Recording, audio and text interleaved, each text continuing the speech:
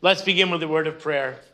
My prayer this morning, Father, is a simple one, that you would give me a heart for your word and a word for our hearts. Amen. Raise your hand, this is not Simon Says, if you've ever given up something for Lent. Really, Rob? I thought you would be the one person who gave up something for Lent. People give up chocolate, they give up TV, they give up a lot of their favorite things. And today, on the first Sunday in Lent, I'm going to challenge you to not put something down, not give something away, but to pick something up. Now, I want you to hold that thought, and we'll come back to that at the end of the sermon. But what did Satan ask Jesus to do? He asked him to prove that he was the Son of God. Did you hear what he said? Each time he said, if you are the Son of God, then do this. And I want you to hear this. Jesus said, I am the Son of God, and I'm not doing that. Satan was not trying to get Jesus to sin. He was trying to get him to stop being the perfect Son of God. The goal was not to make him a sinner. The goal was to make him less than what God called him to be. He wanted to do the loaves or the test of God's word or worship a false god. But today, we are all tempted, and we're all tempted in many ways. I found this list of temptations. It should make you worry a little bit. We're surrounded by temptations, the author writes. On a tight budget and watching your weight, dollar menus at the fast food joints tempt us to binge on a pile of cheap, fatty, overprocessed foods. Now, Pastor Wickie's making a face, but have you seen the meme that says we will always be fat if cheeseburgers are $1 and salads are 11? The beauty of the internet, it contains everything. The curse of the internet, it contains everything. At the touch of a button, good information is available. At the touch of a button, there's an endless supply of garbage, gossip, pornography, violence, and hate. Cell phones keep us in touch no matter where we are.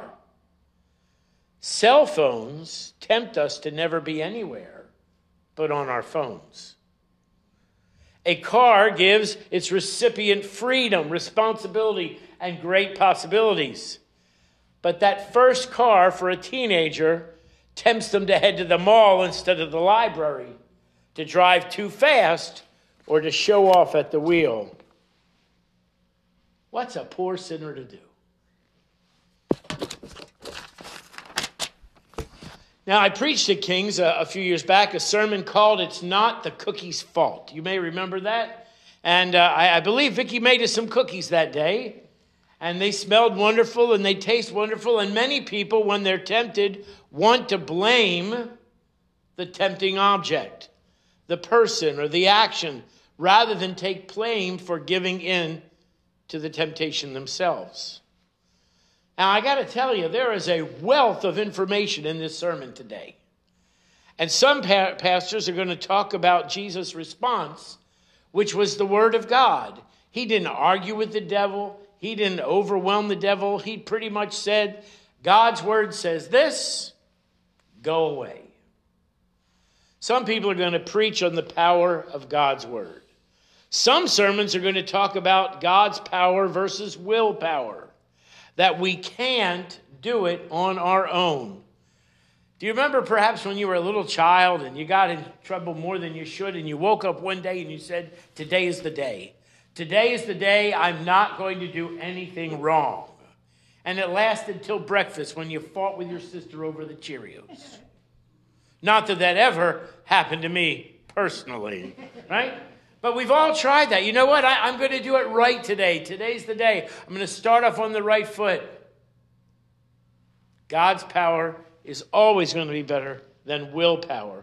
Some sermons will remind us that trials and testing make us stronger. Now, all of those topics are valuable. They're from Scripture, and they're going to be preached by pastors that feel that that's the message their congregation needs to hear today. But today I feel that we should be led in a different direction, because Satan did not so much come that Jesus do something, but that he changed who he was. Here's a quote I found. The ultimate temptations in life are not those that push you to do things you aren't supposed to do, but to be a person you weren't made to be. The devil wasn't tempting Jesus to take the edge off his hunger by turning stones into bread. He was tempting the Son of God to replace his table relationship to God with fast food. During the season of Lent, instead of giving up some indulgence, some temptation to do, what if we were to take on something? Well, what would that look like? And before I started preparing this sermon, I was going through my library and I realized I hadn't read the book In His Steps in a while. One of my favorite books, you know that because I talk about it several times a year, but I just reread In His Steps. And you may remember the story of Pastor Maxwell. Felt led to call his congregation to make a pledge. And he asked them to ask before they made any decision for a year to say, what would Jesus do? And you've seen it on bracelets and you've seen it on bumper stickers, Bible covers, WWJD. Well, the story is told of a pastor who won a motorcycle gang member to Christ, and he had all the patches from his motorcycle gang, and over on the shoulder he had one that said WWJD. And the pastor said, I don't understand. You weren't a Christian when you got that patch. And the motorcycle rider bowed his head and he said, everybody was getting it, and I thought it meant, who wants Jack Daniels?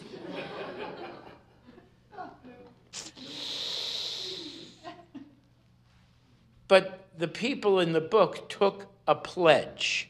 Now, you know I work with Christian Endeavor, and if you should get a copy of In His Steps, they're going to refer to the Endeavor Society. Several times throughout the book, they refer to Endeavor Societies. That's what today we call Christian Endeavor.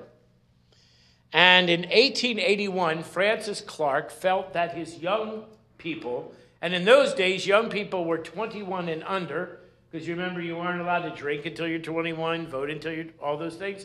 So a young adult was anybody under the age of 21. He called them to his house, and they had an impromptu youth group meeting at his house. And he unveiled a pledge. And he said, I want you to sign this pledge, and I want you to live the way that you're supposed to. And here's what the pledge said. I actually brought a copy of my CE pledge card. It says, trusting the Lord Jesus Christ for strength, I endeavor to live for him boldly, make it the practice of my life to pray and study God's word daily, serve others freely, share my faith openly, worship God in my church regularly, and humbly lead his cause for my generation. His young people signed the pledge. Now that's an updated version of the pledge. The one I learned, the last line said, and just so far as I know how, I will endeavor to lead a Christian life, hence the Endeavor Societies. His church explodes. Young people are living the life they're supposed to live. They're taking part in worship. The church is growing, and the pastor in the next town over says, yo, what'd you do? And he said, it's the pledge. And unintentionally began a movement that within 10 years covered the entire country. And within 20 years covered the entire world. The pastor who did my wedding is the general secretary of Christian Endeavor. And he literally goes around the world visiting and supporting Christian Endeavor societies. Last month he was in Samoa. And this skinny, very pale white guy was dressed in the sarong and going to all the traditional Christian Endeavor activities in Samoa. There are some wonderful and hilarious pictures of Pastor Dave going around the world because people pick something up rather than put something down. Deny yourself, Jesus said, pick up your cross and follow me. What will your faith in Jesus cost you? That's the real question for today. See, we sit in a seesaw. Now, I grew up with British parents. They sat in a teeter-totter. But we sit in a seesaw. And on one side, we have the publican openly admitting his inability to reach God on his own and his sinfulness. And on the other side, we have the Pharisee who says, I'm in church. Look at all my neighbors that didn't go to church today. I put money in the plate. I'm doing this. I'm doing that. And trying to work their way to heaven. But who are we and who are you as a believer? Well, let's go back to our Bible story. There's two viewpoints of yourself, and I want you to hear this. And I prepared this Sunday school class before we watched the video. The first thing is, who has God created you to be? Now, I know that you, when you were younger, had some ideas, often physical attributes. My dad was 6 foot tall. You can't see it, but I'm jumping to try to reach 6 foot. And I thought for sure you outgrow your dad. Nobody happened to tell me that adopted kids don't outgrow their adopted dads. My birth father is 5'6". Compared to him, I'm a giant. Compared to my adopted dad, I'm pretty short. Right? Some people want dark hair or different colored eyes or fatter or thinner. And we have ideas changing who God made us to be. And hear this. We're not going to be happy with who God made us to be as a believer if we're never happy with who God made us to be as just a physical human being. I got to tell you, I'm 62 years old. And I'm very happy to be built like a tenor. And every time I go to get my new costume, she goes, I know, you're built like a tenor. I am. And you know why? Because I'm a tenor. I love to sing. I love to bring glory to God. And if you know anything about singing, this is the way tenors are built. I have absolutely no Adam's apple. Why? Because my vocal cords are smaller than most men. I have a barrel chest. Why? Because I need that space to resonate. And you can't see this, but my sinuses are bigger than yours. What, you say? Yes, the Italians call it the mask. This is where the sound of your voice is made. And if I weren't put together exactly like this, I wouldn't sound the way God made me to sound. Now, I got to tell you, there are times as a pastor, I wish I had that deep, resonant voice. You know, that Presbyterian voice. Let's all stand and read the Word of God. It ain't happening, right?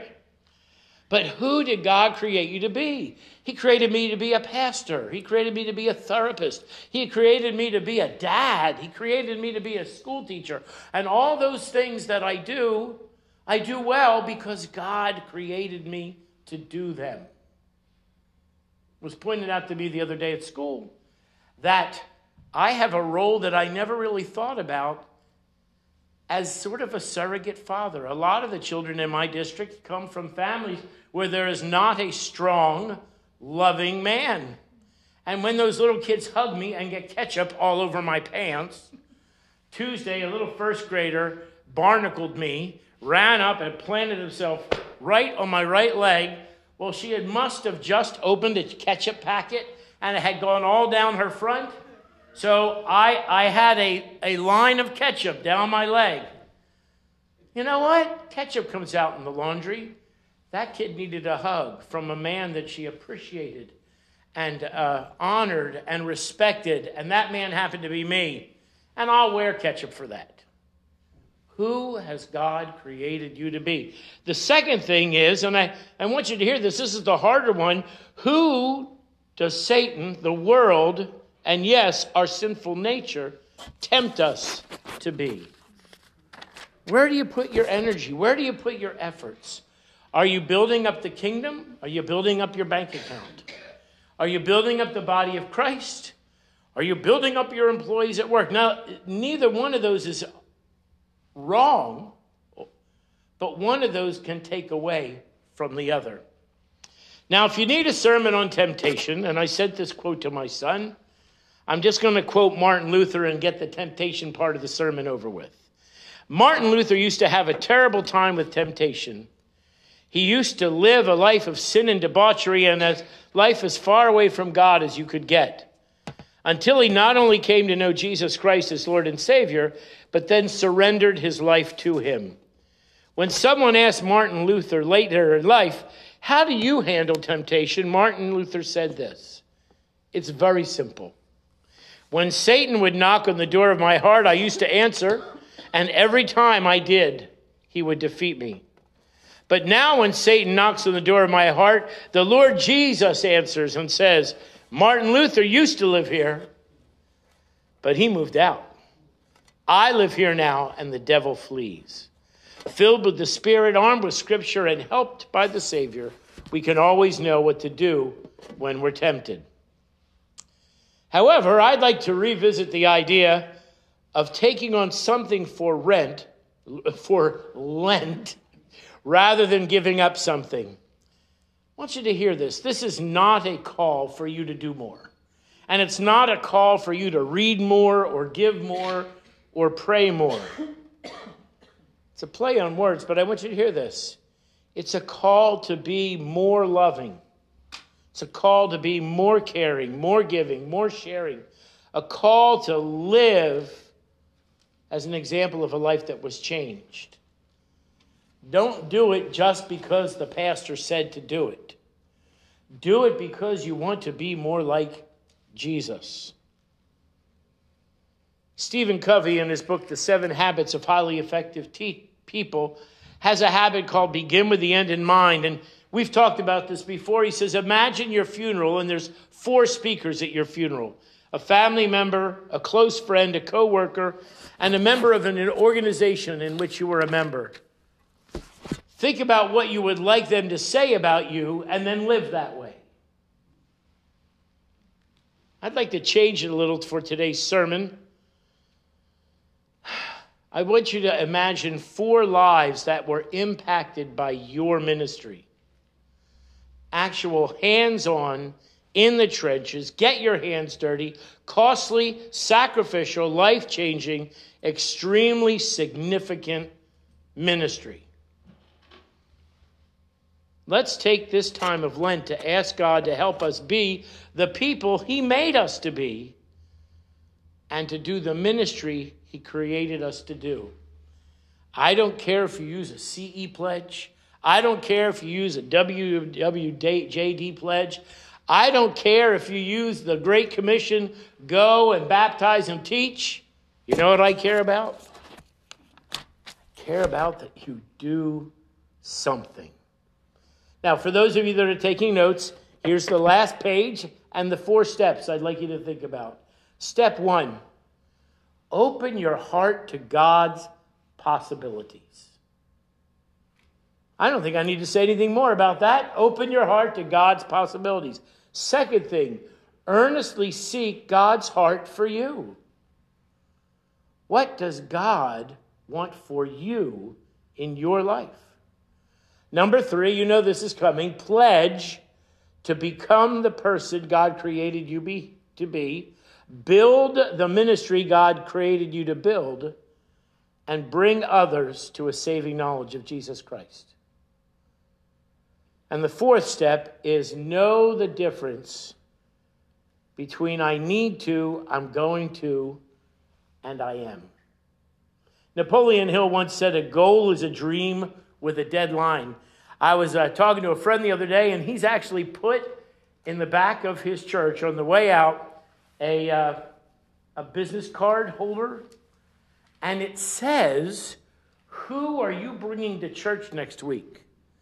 And the little cards are an invitation to his church.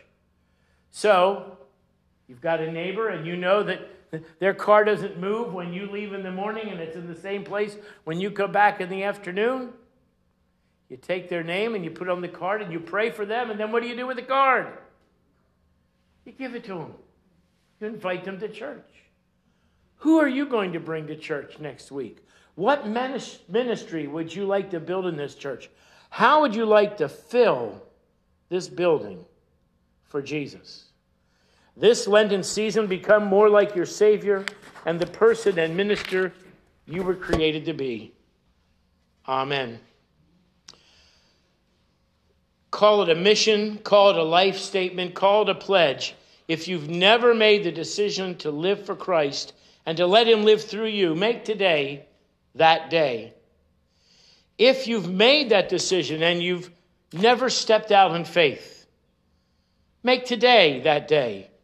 And if you have a dream, a goal, a leading, a calling, and a need to pray with someone as to where to go next, our first pew is open during the last hymn. Come forward and let us pray with you. Amen.